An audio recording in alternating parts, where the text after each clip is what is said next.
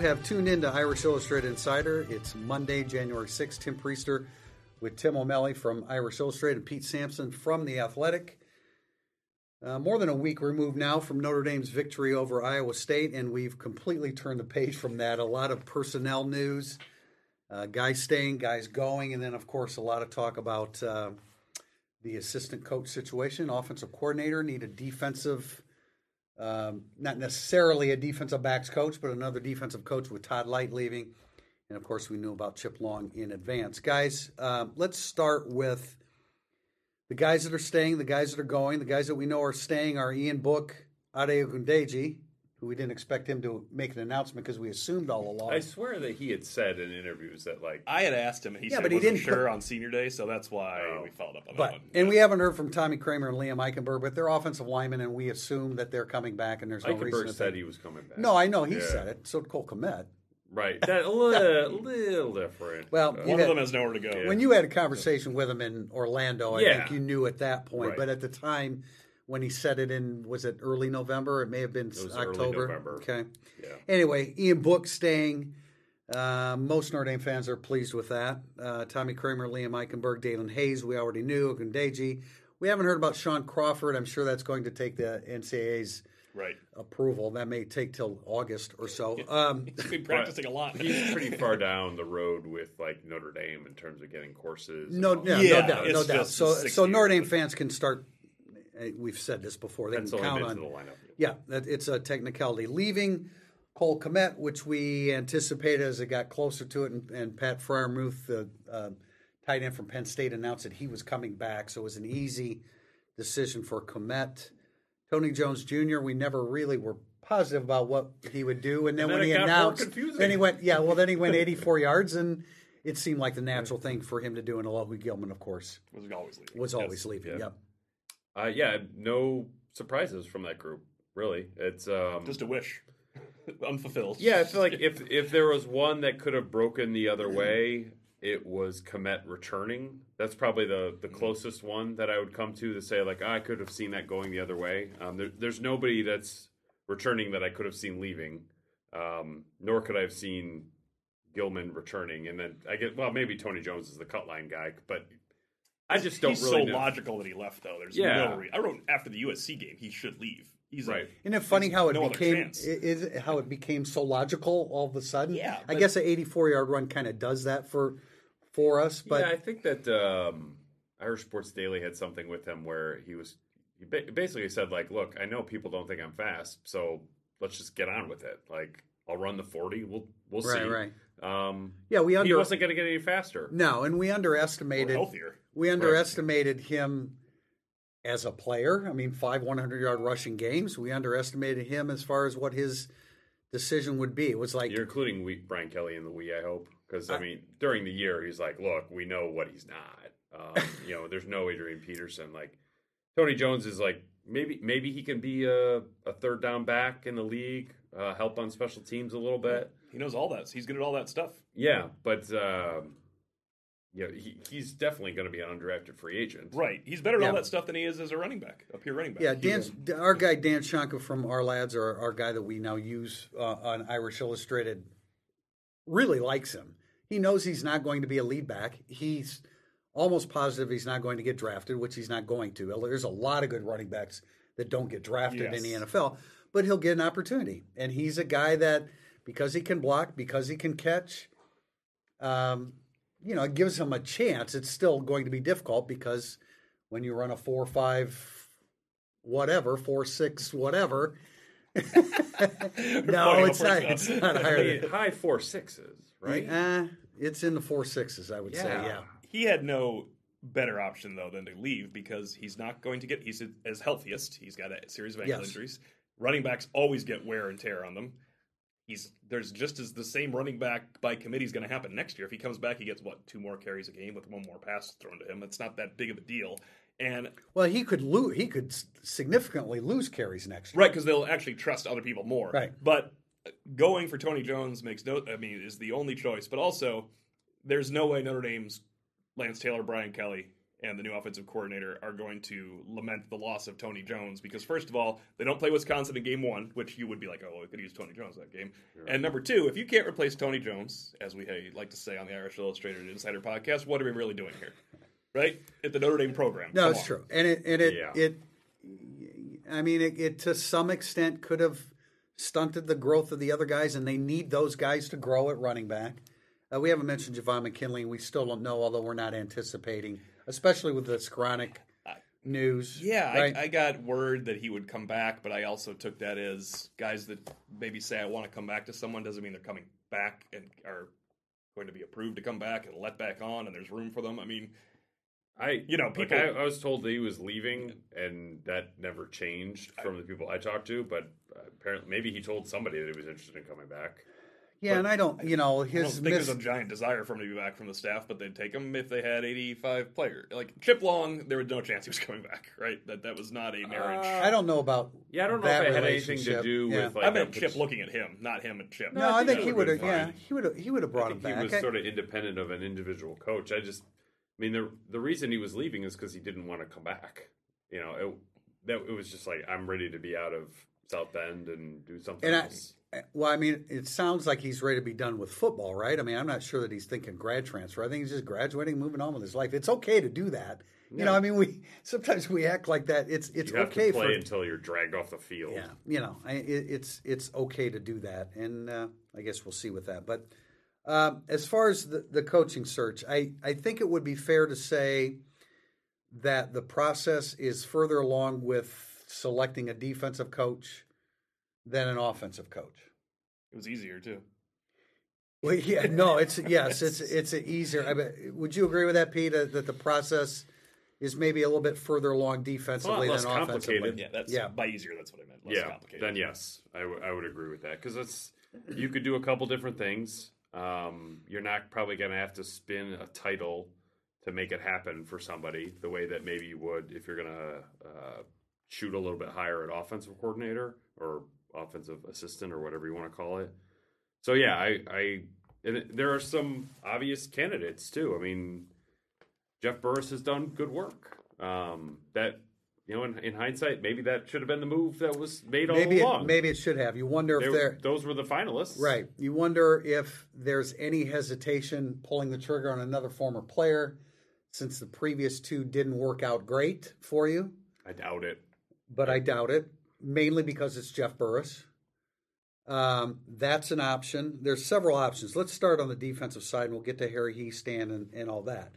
Tom Lloyd mentioned Christian Parker, who was at Notre Dame a couple years ago. Did you know him at all, Pete? Nope. I did not know him. He's with the Green Bay Packers, defensive quality control.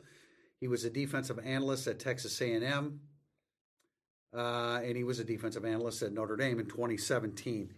He would seem to me to be the guy that's kind of emerged, or one of the guys that's emerged, although I think Jeff Burris is certainly in play there as well. I guess I'm not in love with a first-time coach. I think he was at William & Mary as a full-time position. I would barely count that. I would like somebody with at least Group of Five experience. I would agree. I think he has the support of Clark Lee. Well, via Mike Elko, obviously, yes. Right? Yes. If he's getting recommended, then great. That it's because I think Nick Lazinski is a really attractive hire who has even less experience than Christian Parker. So, maybe I'll walk back from the importance of experience in an offensive coordinator. Obviously, that could also be a highly inexperienced hire. It's, I don't know. It's the cornerbacks coach. If they hire a cornerbacks coach, I would rather them go young. I'm not sure if going that young is the way to go, but I don't know much about Christian Parker beyond his resume, which is a bit light. You wrote a story on Nick Lazinski. I'm not sure that everybody knows who that is. Yeah, they should have midway through the Louisville game. Right. He's a well, that's true. He worked with the linebackers. He's a graduate assistant. He was a walk-on at Notre Dame. He was a graduate assistant under Bob Diaco at UConn. Matt Bayless speaks highly of him. I'm basically reading from the story, Pete, that you wrote about him in the spring. So why don't you take it from there? Yeah, Notre Dame family. His brother's a walk-on right now, or finished up being a walk-on. I'm trying to think of how many. It was like a half dozen family members had gone through Notre Dame. Was gonna do lacrosse at Holy Cross. Was on his visit there during the monsoon Michigan State game. And was out at a sort of recruiting visit party and was in just a terrible foul mood because Notre Dame was losing. And then he left the party and watched the end of the game through a window outside of a dorm. And he saw Terrell Lambert return. He saw Terrell Lambert's pick six from looking in through a window in shrubbery outside of a dorm. And then when he got to Notre Dame, told Terrell Lambert that he was the reason he was there. He's basically like a young Clark Lea to me in terms of his sort of, kind of the Clark Lea is a big sort of shared pride, what's best for the unit, selfless personality. Nick Lozinski is the same way. If you talk to younger linebackers who have worked with him or their parents, they all rave about Lozinski. Excellent communicator. Would love to stay at Notre Dame.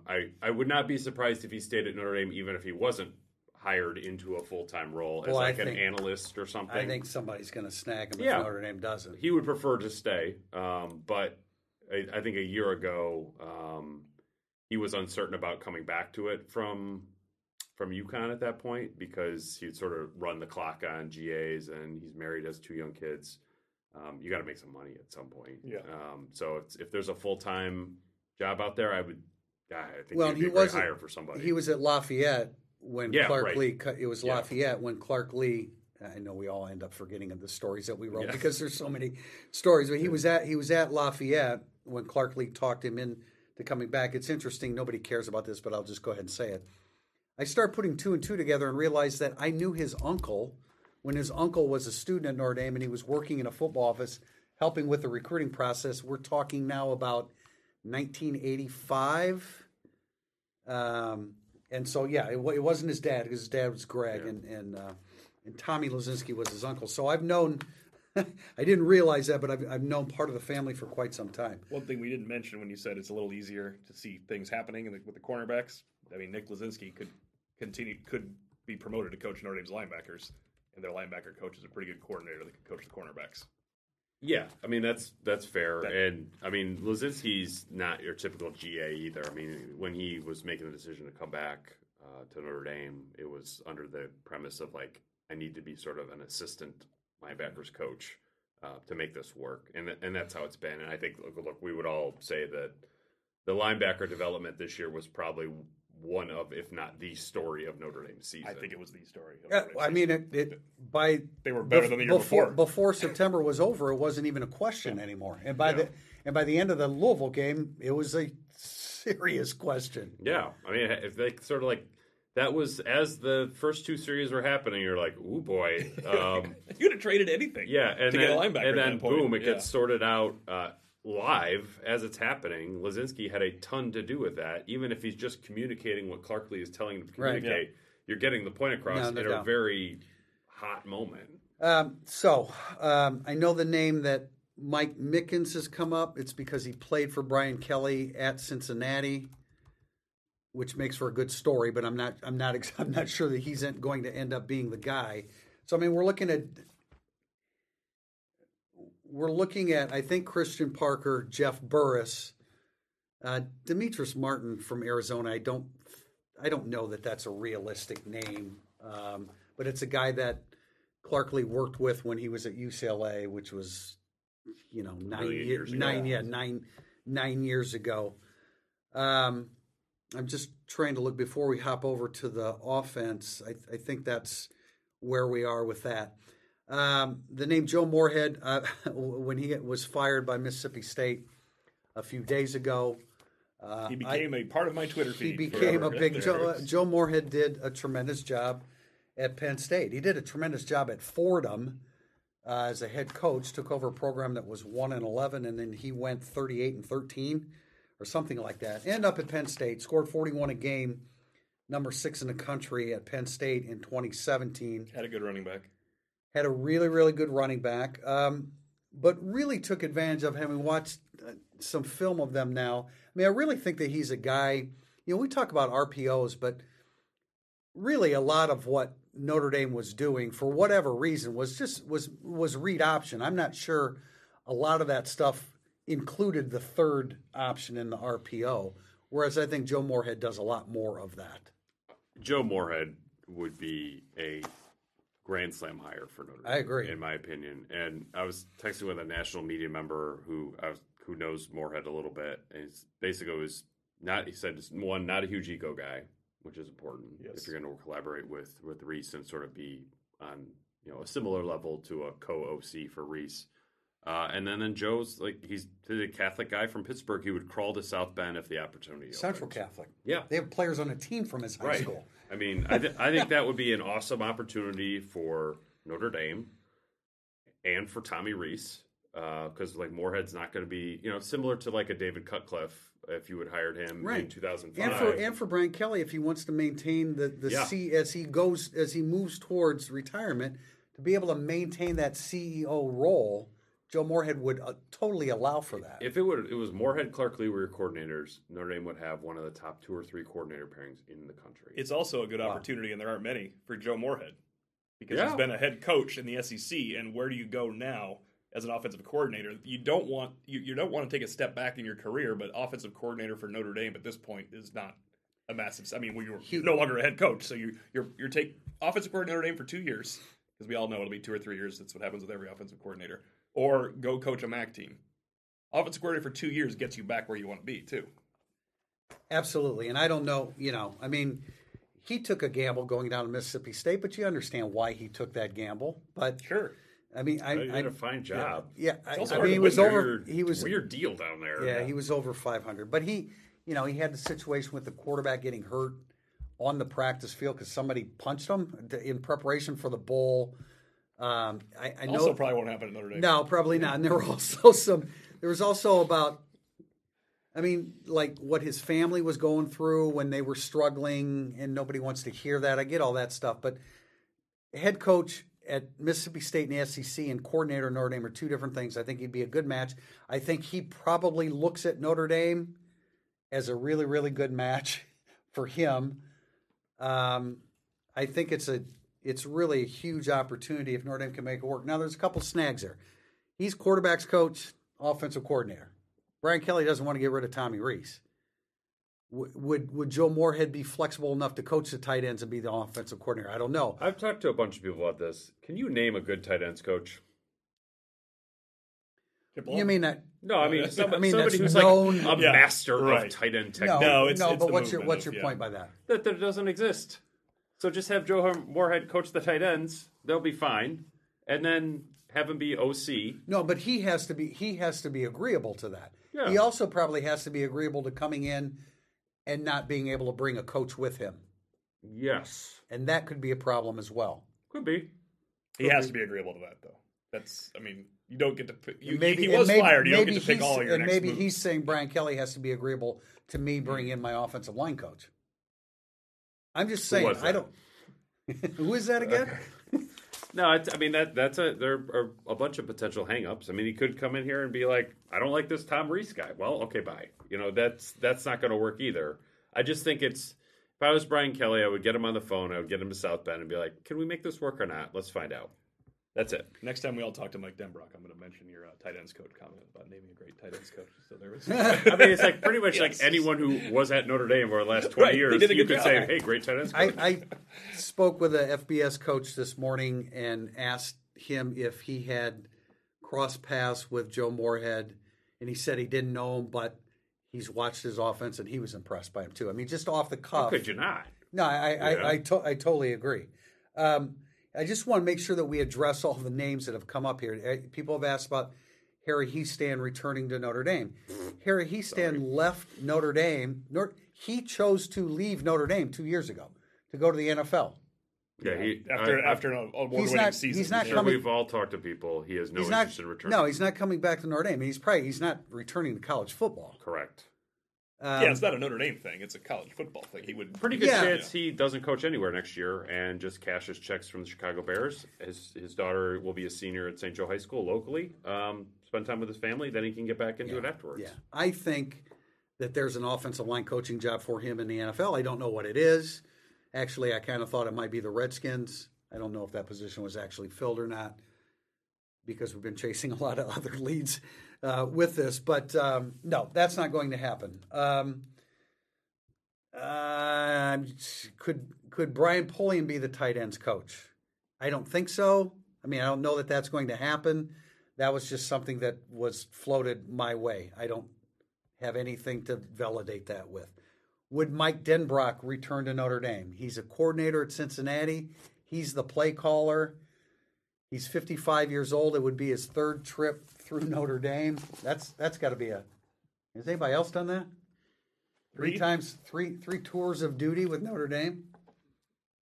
I mean, it's just usually a guy would stay. He wouldn't keep bouncing back and forth, but the game's changed. I don't see that happening. I don't see that happening, but Mike Denbrock would have to be agreeable to, like being a co-coordinator and teaching Tommy Rees how to, Not that this matters, but it would be incredibly poorly received if that was the move. Yes. You demoted him. The offense got better. Yeah, he did. For 3 years. Let's clarify. And I saw Eric Hansen said that in his story, and that was something we were aware of. He didn't get fired from Notre Dame. He was asked not to be the play caller anymore. Right. And so he now chose I to don't leave. think you look and say, I want him to be my play caller. And that's a positive step after Chip Long and the offense. Right. Right. Demoted. Yeah. Right. And he made that choice. Mark Helfrich, that's just another big name. He was fired along with Harry Easton. That's exactly what that a guy, is. Yeah, it's another big name, but it's not the match that Joe Moorhead would be. Yeah, Monken from the Cleveland Browns, I think, is somebody worth at least monitoring. That staff just got blown up. The former Notre Dame, correct? Was he a grad assistant? Yes, and one-time Grand Valley State coach, which again poorly received for obvious reasons. But I spent a lot of time in the NFL. More of a quarterbacks guy. Also a sticking point. Yeah, but I mean, he's at Oklahoma State, had some experience there, some head coaching experience at Southern Miss. Grand Valley State was a long, long time ago, and he's had a lot of success. Has not been the journeyman that Brian Van Gorder was. But still, I think that if Brian Kelly is serious about doing what's best for the program and doing like a national style search to come back to Mike Denbrock, even if he is a really good coach, which I think that he is, would just be a very tough thing to sell. I agree. I'd say it's not a commentary on his ability to coach. It's just a very difficult move that you didn't feel he was worthy of leading you into the future. Your future got better, then you bring him back. Who do you have to sell that to? You're saying that you have to sell it to the fans. Me. Is what to you? Yeah, to you. Me. Okay. Me personally. To logic. He wasn't good enough to lead your team going forward. In your mind, his mind, his good friend who was a successful, strong coach was getting demoted. I'm not disagreeing. You got better. I'm trying to further along the conversation here. As we know, because we were all in his post-game Camping World Bowl press conference, he is well aware of things that are said and written. Well, I didn't realize I didn't realize how well aware of that he was until that moment. I think we both kind of felt like we were culpable in that situation. Surprisingly so. Well, yeah, because and I wrote this afterwards, and I'm going to say it. It was disingenuous of him to do that because he knew darn well they weren't having a good week of practice. He's the one that started the notion. He's the one that put it out there, right? Well, that's not the only one, though. People put it out there through a million back channels while we reported it. They were not having a good week of practice, and then everybody jumped on me like, did they have a good... No, they didn't, but they played extremely well. It doesn't normally work that way, but sometimes it does. Remember we talked about that it doesn't normally work? Right. Before we knew they were going to play well, it doesn't normally work that way, but sometimes it does, and that's what happened. Yeah. We didn't make it up. This is all an aside from having to sell Mike Denbrock or another Grand Valley State assistant as your new OC. But that's just a point of saying I think that they are aware of the temperature of the room. Yeah. That doesn't mean that's going to make the decision for him because look, they hired Jeff Quinn. That was an unpopular hire, I think, with the fan base.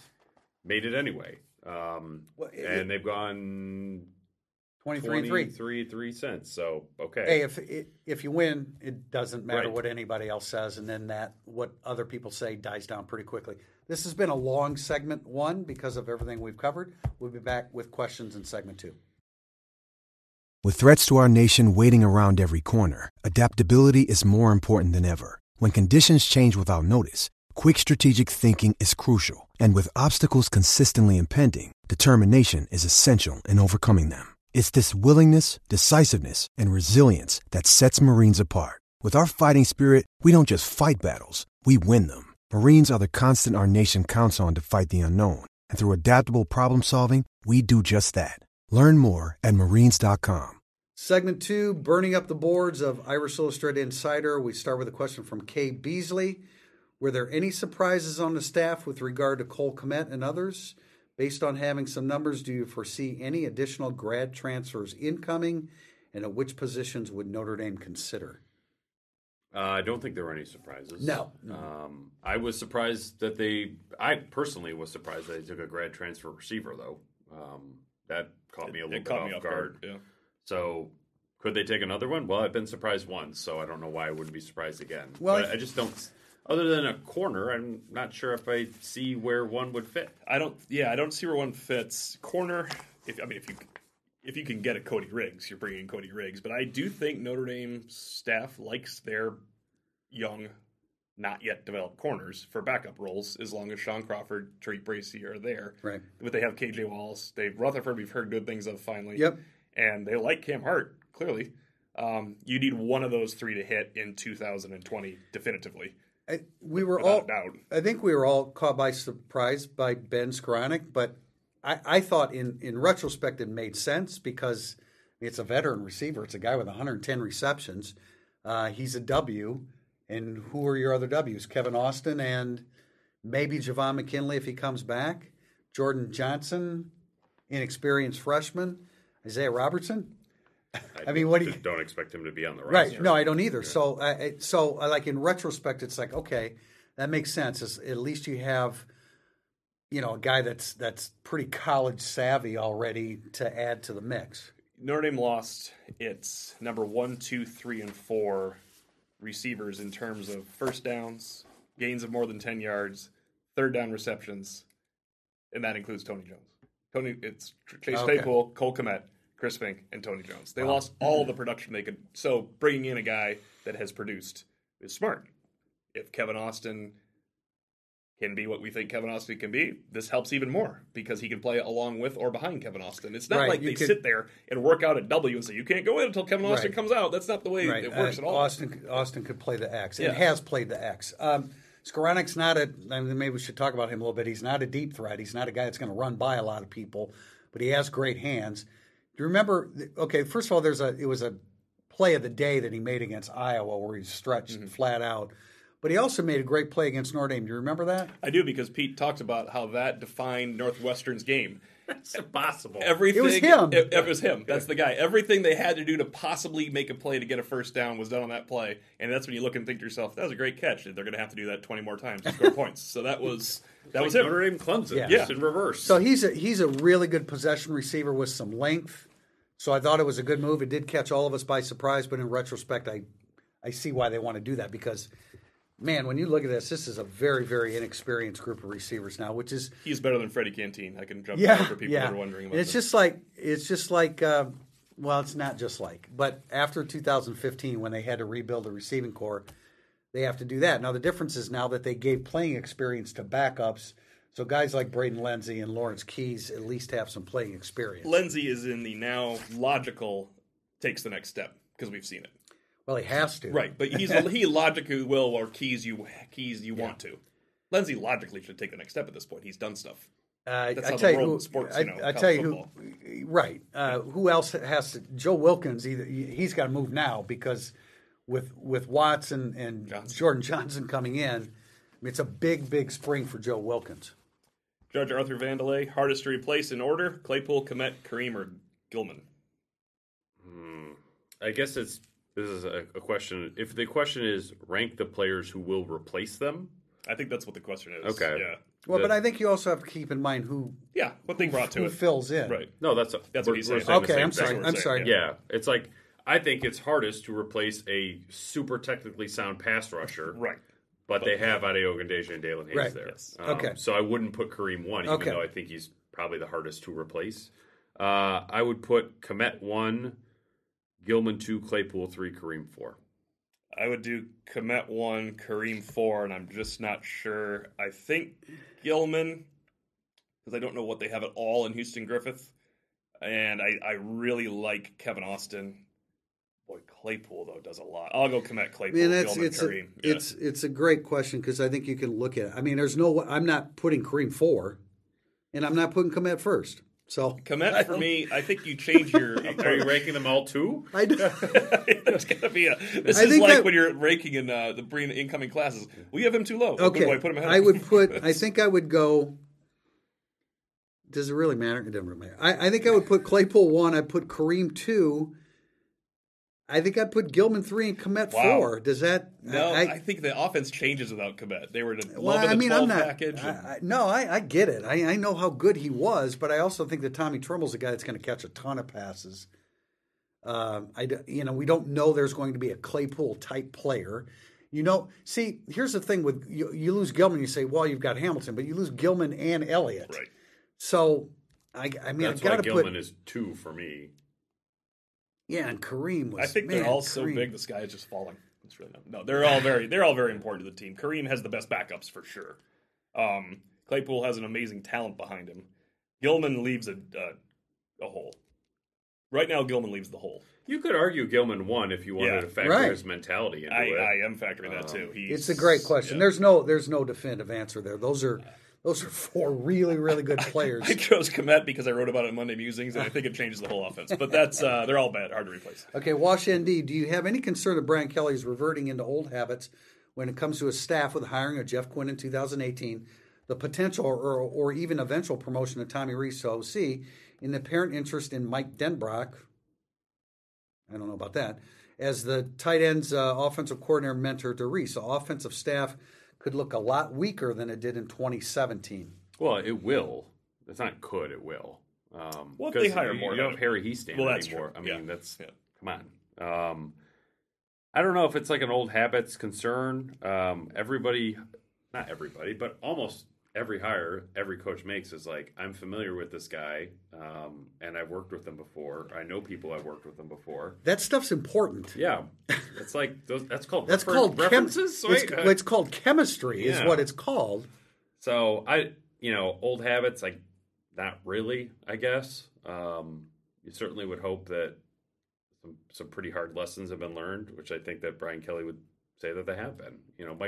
Mike Denbrock if Mike Denbrock's resume didn't include, if he worked at Notre Dame only under like Weiss and Willingham, let's say, and didn't have a connection, if he didn't work at Grand Valley ever, I think we would probably have a more open mind to Mike Denbrock, which is kind of a dumb way to look at it.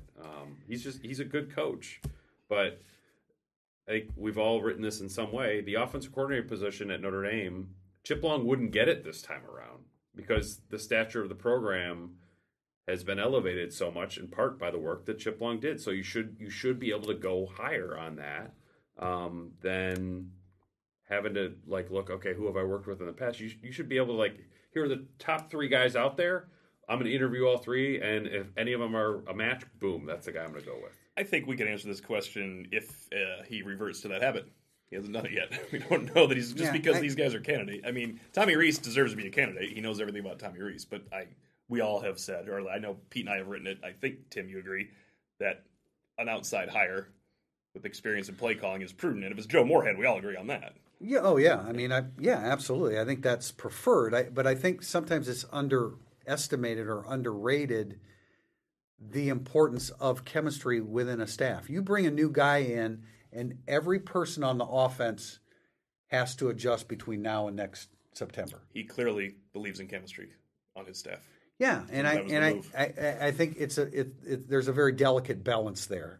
To just throw your hands up and say, oh, he's hiring another guy that he's familiar with, well, there are benefits to that as well. I think everybody's focusing in on Jeff Quinn and has determined that he's not the right answer, and therefore any other type hiring like that would be a mistake. And I just can't blanketly agree with that. I think just from a management perspective, I think they would be better off hiring somebody from the outside who would have some new ideas, who could push back against what's already on the Always books good. here. Because I don't really think that's probably what Denbrock is going to offer.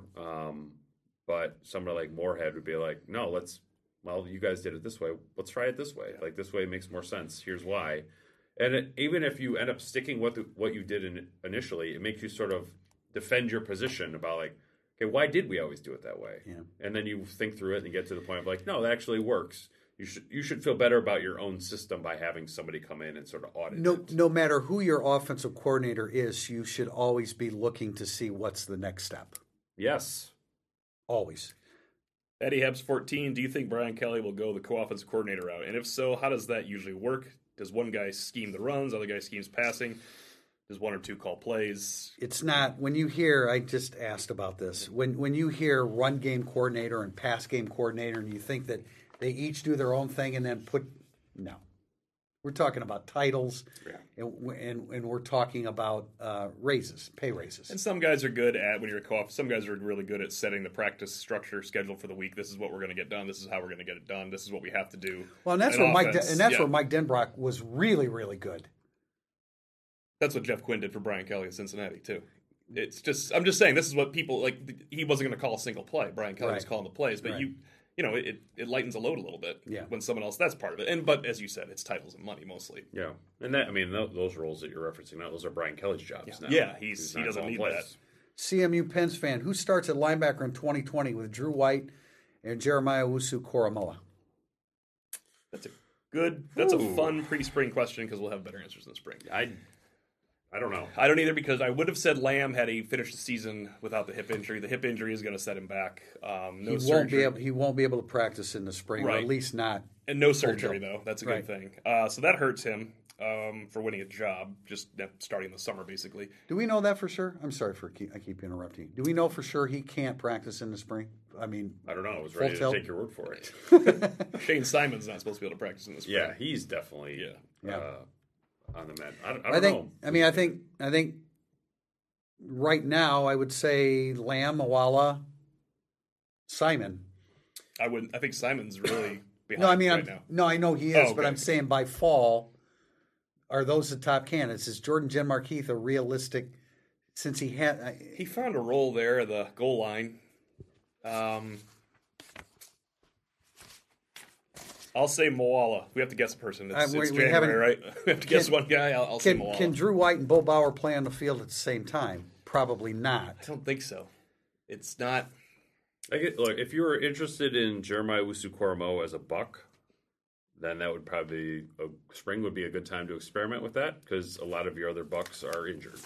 So two-year candidates. Try that. Stick Paul Moala out there with the Owusu-Koramoah. See if that works. If it works, great. If it doesn't, they at least try it. But Tim and I have talked about this a lot, and the concern is, and I love the idea of moving JOK there, but you don't want him still adapting through the first 5 games of the season. He's such a good rover. It's probably his last year at Notre Dame anyway. He's such a good rover, and this is going way into detail, but when he could play rover next year, and Notre Dame doesn't have a nickel right now.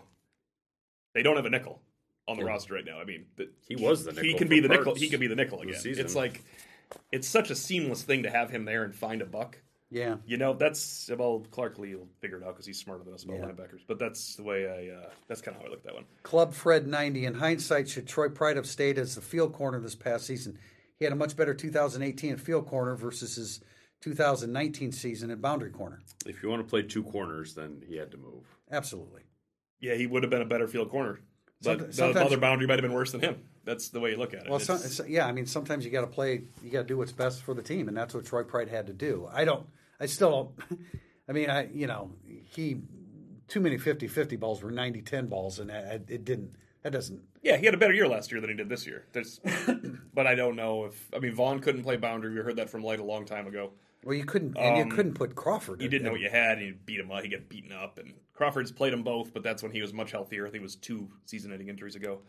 Yeah, I think Pride took one for the team, and his performance suffered a little bit. But they did have the 5th-ranked pass efficiency defense of the country, so it worked out. overall. Yes. BWAC 29, with Cole Kmet leaving, and given his performance in the All-American game, do you think it's more likely Michael Mayer redshirts next year? The answer to that, by the way, is no. Or has Kyle Hamilton-esque true freshman season? There's no way that Michael Mayer redshirts next year unless there's an injury involved. I don't know. I mean, Hamilton was a freshman All-American, so I'm not sure that is going to happen, but somewhere in between, probably leaning more towards the Kyle Hamilton type performance. I wish Mayer was enrolling early among the early enrollees, because I think that would help with Bayless and getting involved. And yeah, that's a big I think he's one. going to have a great career at Notre Dame. Yes, but a Kyle Hamilton impact is, I mean, his first snap was a pick six. We at had him. Stadium. We had him. I'm sure you'd be close to, Pete. When we ranked him, I had him the 6th or 7th best player on the team as a true freshman. Oh, Hamilton. Hamilton. Oh, at postseason. Postseason, like that. Think about that. I had him lower. I had him 7. I think we had him 10. Top 10 player. Yeah, I had him top 7. player. Yeah. I had to move him down too to get him to 7. Yeah, so no, when I originally did it, was... I got you. I don't think you'll have to be worrying about moving him down next year. Indy 10-12. Got to ask the obvious. With Cole Kmet announcing his intentions to enter the NFL draft, is Michael Mayer the starting tight end against Navy in the season opener? No. Tremble's one of them. I really want them to be 2. Yeah, I mean, he's not going to start. No. He's not going to. But Brock Wright, Brock Wright, if he returns, is right at the forefront. Let's say Brock Wright doesn't return just for the sake of this quote. I think Brock Wright's going to return now because everything's opened. Let's say he doesn't for the point of this question. Because, I mean, if you're doing a 12 package against Navy, Brock Wright will be the blocking inline player. So let's say he's not. Do they end up going to 3 receivers again, even with the receiving situation? Yeah, I think they'll flip back to their base personnel being 11 instead of 12, and it was really 11 this year anyway. It was just like 12 just worked better. More of a 50-50 or 60-40 vibe. Do you have? You're not positive Brock Wright's returning? I'm not. We thought he was leaving up until the last 2 things that happened. Right. And Cole Kmet. I mean, that does open things up a little bit when that happens, and maybe it's not the number one consideration. But look, I think that's pretty important for Notre Dame to say he returns. Well, also to him, I mean, it's all of a sudden looks a little better, right? No matter what you're thinking, you have to take pause for pause. You're like, hey, look, I'll be the starting tight end. Yeah, but, I mean, if you're not targeted, you're not targeted. Right. So I guess I can understand where he's coming from. Jay Thunders asks, while there are many reasons to be optimistic for 2020 following an 11-2 season, my main concern is a lack of proven playmakers on offense. How much production will be needed from Kevin Austin, Michael Mayer, and Chris Tyree for Notre Dame to be a legitimate playoff contender? An incredible amount if we're talking about making the playoff. Like, is 10-2 a legitimate playoff contender? No. Like, if they are... 10-1. If they have one loss before Clemson, lose to Clemson, lose to USC, were they a legitimate playoff contender? No, but if they're undefeated playing Clemson and lose no matter what, just undefeated playing Clemson, you're a legitimate playoff contender because you beat Wisconsin and it's November 7th. So that's fair, right? Okay. I guess that's kind of the same thing. But Kevin Austin has to have a big year for anything. I mean, he's the number one wide receiver. He has to have it. Right. We'll see what Skronik does. But, yeah, Austin is penciled in. Kevin Austin. No, absolutely. He has to be. Michael Mayer is, at worst, your second-best receiving tight end. Chris Tyree. Your second fastest player. Is he's in the mix in the slot. He's at running back. Braden Lindsey's kind of going to be important, too, and so is Lawrence Keys. I mean, we always have a tendency to skip over guys. I mean, those are the guys, Braden Lindsey has to step up as much as Kevin Austin too, but they will need a large number of surprise seasons next year. Well, Xavier Watts, I think Xavier Watts is a guy that can contribute right away. I think a good way of saying it, Pete, is they will need a lot of defensive, like this year's defense. Who are the best defensive players? Asmar Bilal, Drew White, Jeremiah Usu-Koramoah. They need that on offense. You don't always get that many surprises. MTA, all of them were Adeogundeji. Jameer Jones. Yes, all of them. Yeah. Now it's got to go to the offense. You need 5 of those stories on offense, and it's hard to pick out the 5 guys who would do it. That's why I commit number 1, standing by them. Yeah, Jordan Johnson could be there. I mentioned Wilkins before. I mean, it's a guy that's been in the program. You would expect him to step up in the spring. It would be time, right? I mean, it's always these soft tissue injuries, Brian Kelly says, but... Yeah, he's got to have a great spring. So we obsessed about linebacker for 8 months. Is it going to be? Will it be receivers that were or? Gosh, it's so hard to tell in the spring at wide receiver because you know who's going to look good. The wide receivers in the spring. Kevin Austin and Braden Lindsey are going to get open for Ian Book, and they're going to have a good spring against KJ Wallace, Cam Hart, Isaiah Rutherford. They're going to be rolling these guys in and out, and they're going to look good. Well, Kendall Abdur-Rahman, that's a name you completely forget because there was no way he was going to play in 2019. Right. I feel like Tyree. No, I just want to throw the name out there. No, I'm with you. But when you add Tyree to the mix, he's like the new guy. Even though Abdur-Rahman's been there, it's right. USA on Brooksy. With Tony Jones leaving, who becomes the starting running back next year? I mean, it's going to be Jafar Armstrong against Navy, right? Unless he's the slot-ish guy. I thought he would still be running back, though. You're right. He'd slot had Sharpie. Tony Jones returned, you could have had a little bit more flexibility with Armstrong. But you're going to have to anyway. He's a receiver. He should be able to naturally just get a little bit of work at slot and be a guy that can help you. It's a running back that he needs the work. You know what? He can't move now. Can I say it's not him? You're going to say Sebo Flemister? I'm just saying it's not him. Like instead, I'll take the field. Yeah, okay. Instead of taking the leader in the clubhouse. Yeah, I would take Sebo and even the freshman. I think there was enough that we saw from Sebo Flemister this year that tells you, or that pushes you in a direction. You know what? He might be the guy this year. G-Man 3410, is Chris Tyree to Armando Allen a fair comparison? Pre-broken ankle, yes. Definitely not post-broken ankle, though. Armando Allen was damaged goods when he came to Notre Dame. It was a shame. He had very poor balance at Notre Dame. I don't know if it had anything to do with it. We used to joke about the 25-yard limit. Every time he'd break into the second level, he'd fall. Which is a horrible thing for a running back to do. Just terrible. I mean, it's just an awful trait. I'm not sure what athlete it's good at after 25 yards he falls down. It's worse than a spit net, for crying out loud. No, he had a good senior year until he got hurt. Junior year, right? Yeah, junior year. It's a shame we never saw that because, man, his senior high school film before his injury it was more his junior film. Yeah, really. it was junior film. I think Tyree's speed though is more than Armando had. Tyree's suddenness is ridiculous, and his change of direction is more sudden. I mean, it's hummingbird lightning quick. And he doesn't fall every time he hits the second level. Not yet, he hasn't. TD Jesus 90210. Very interested to hear the staff's take on the South Bend Tribune article about Brian Kelly's lack of involvement in the recruiting of Lathan Ransom and Jalen McMillan. I wasn't surprised, and I thought it was pretty dead on. Yeah, Tom had in his backstory that always comes out on the 2020 class, he had mentioned that a few guys that Kelly had to be more involved in, and they were in there. Jalen McMillan, I know, drove parts of the staff nuts that, like, why can't we get the head coach to go after this guy harder? So what's the take? The take is is that the difference? Oh, well, it's actually coming up. Andy Squid's question is, we could probably lead into it right now, turn into one. Andy Squid 23, Brian Kelly thinks Notre Dame can recruit top 5 classes. What specific change does he or you envision for the recruiting operation? Do those include BK's own approach? Seem to remember Kelly got feedback from the team after the 2016 season that they wanted him to be more involved with them. Sounds like these recruits had similar feedback. So we're answering the first question. What's the reaction now? Is that part of it? Is that part of getting better? It better be. I mean, that's the only way you're going to get to top 5.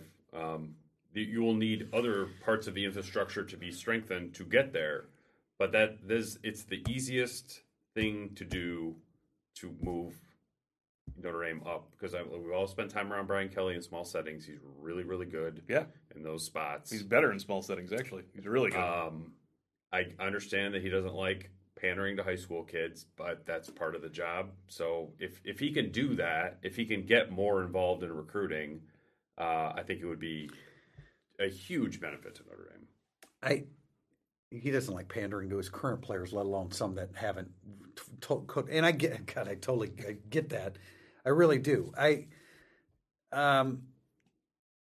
think that, again, I'm playing devil's advocate a little bit here, but we're hearing one side of the story, and I'm not doubting the authenticity of what Ransom and McMillan are saying. If they're saying it, they're saying it. But the reaction is that he doesn't work hard at all, and that's not the case either. I mean, he works 1 billion hours, and he needs to work 1.5 billion. I get that. Yeah, I think that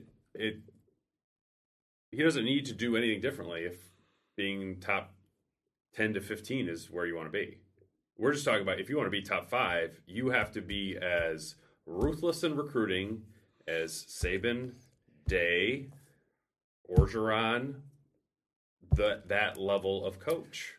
Why do you think he wouldn't? Why do you think he wasn't? Because that's the real question, right? Why, if you have a chance at Jalen McMillan, don't you just decide to I just think that sometimes there's just a.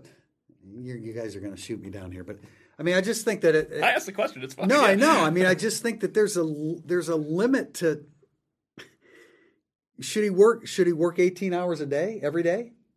I just think that there's a limit sometimes. That's all. I'm not sure. I'm not justifying it. Jalen McMillan wouldn't be that's my limit. I agree. And for me, that's not where you hit the limit. No, for me, Lathan Ransom and correct. Phillips, the corner. Right. Although that certainly wasn't all his fault. Yeah. No, I just know that from Notre Dame's own staff, there's a feeling that if Brian Kelly was more involved in recruiting, and they found different ways to get him more involved in recruiting. Like, what did they do 2 years ago? Instead of having him send sort of ghost DMs, they spent time like, okay, let's have more one-on-one time in the office with Brian Kelly. That worked. I thought that was a good move. He does need to do. I think he can do both.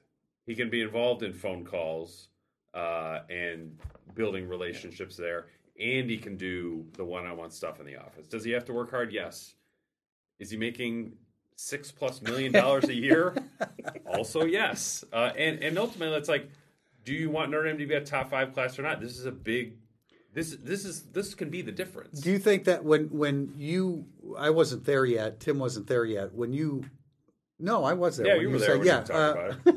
That was the most interesting quote of the entire calendar year. So do you think what we're talking about is he in Orlando, we're in Camping World Bowl on Thursday, and he just volunteers this information and we can be a top 5 recruit? Do you think he was referring to the fact that he has to do more? Is that what you think?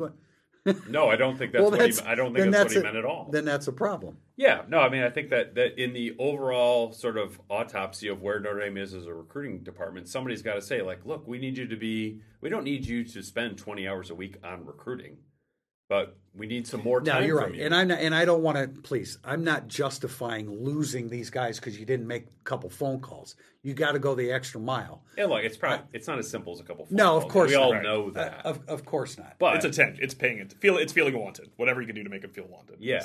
You got to do that. And there's Niles Morgan is a great example of this because in 2013 Notre Dame was dire. Just imagine Niles. Remember Niles Morgan, the recruit, not the player at Notre Dame. This is like a 5-star. He was a 5-star, yeah. 4-star in other places. Notre Dame loses its area recruiter in Chuck Martin and its linebacker coach in Bob Diaco. What does Brian Kelly do? He's like, screw it, I'm getting this guy. And he got him. Right. And Niles Morgan was not an easy guy to sort of get to know. Right. So it sort of gets back to, like, I think Brian Kelly can be really good in this space. He probably needs some direction to get there. And these were, Ransom and McMillan are total needs. Total needs. Not only great players, but at positions where you really needed to finish. And so he's got to be able to do that. So can I tell a related story that will never apply other than right now? Yes, sir. So this is the opposite take. This is kind of funny. It goes to the Brian Kelly involvement. So the 2013 class, okay, there's a player that's going to announce on scout.com that day. And they do end up getting him. So he is apparently, I get a phone call from one of the local scout reporters there that's been covering him. He's like, hey, man, can you get me in touch with anybody on the staff? I really don't have a number for anybody on the staff. Like, sure. Then the person is like, I don't want to make this phone call myself. Can you relay the message? I'm like, oh, this is going to be great. Here we go. It is, please have position coach, I won't say the name, stop calling and texting this player. He is extremely creeped out by the fact that they won't leave him alone. He loves Brian Kelly because Kelly's really laid back and chill about recruiting. And then 6 years later, I heard this story. I thought, that's really it's funny. all about figuring out which recruit needs which treatment. He's like, quit contacting me. Not every recruit is like turned off by Brian Kelly only talking to him a handful of times. No, this one wanted it. They signed a top 10 class with that approach. But if there's a Ransom or McMillan where your area recruiter says, look, coach, I need you more involved in this, then Brian Kelly's got to be like, great, let's do it. What do I need? What do I need to do? And a kicker is one of those people is exceptionally famous right now, but we'll move on. Yeah. All right, here's a question about Clemson LSU, but we can talk about that next Monday. All right, last question, because our first segment was really long. From James Murphy, do you think Notre Dame can average 7 in the final recruiting rankings for 2021 to 24 without significant help in the admissions office? Yes. Yeah, I don't think the admissions office has a damn thing to do with anything. Up to a point. I mean, they can recruit the way they're recruiting right now. They are a lot more flexible than people think. Probably more flexible than they need to be because the guys that they get in at sort of the back end often don't work out. I also think with Stanford really spiraling the drain right now, that's 1 or 2 guys that would have been looking there that are now looking at you. It's Notre Dame football is like the market is very bullish on Notre Dame right now in terms of the wins and its rivals not looking so good. Back end guys that might not work out should never be 3 stars either. Also true. Yeah. Look, if you want to take a chance on Aaron Lynch, 100 times out of 100 Absolutely. You should do it. All with you. Justin Ferguson, no. Rashad Kinlaw, probably not. Nope. Okay. Just throwing some names. All right, that's it. We have more names. Should we say more names? Oh, my God, we ran really long again. All right, we're at it, man. We're going to come back. We're scheduled for Mondays now moving forward. We'll talk to you next Monday. Thank you. Thank you for listening to the Irish Illustrated Insider Podcast. If you enjoy our coverage of Notre Dame football, please consider supporting the podcast with a small donation. Go to irishillustrated.com/support. Your support will help Irish Illustrated continue to be the leader in coverage of Notre Dame athletics.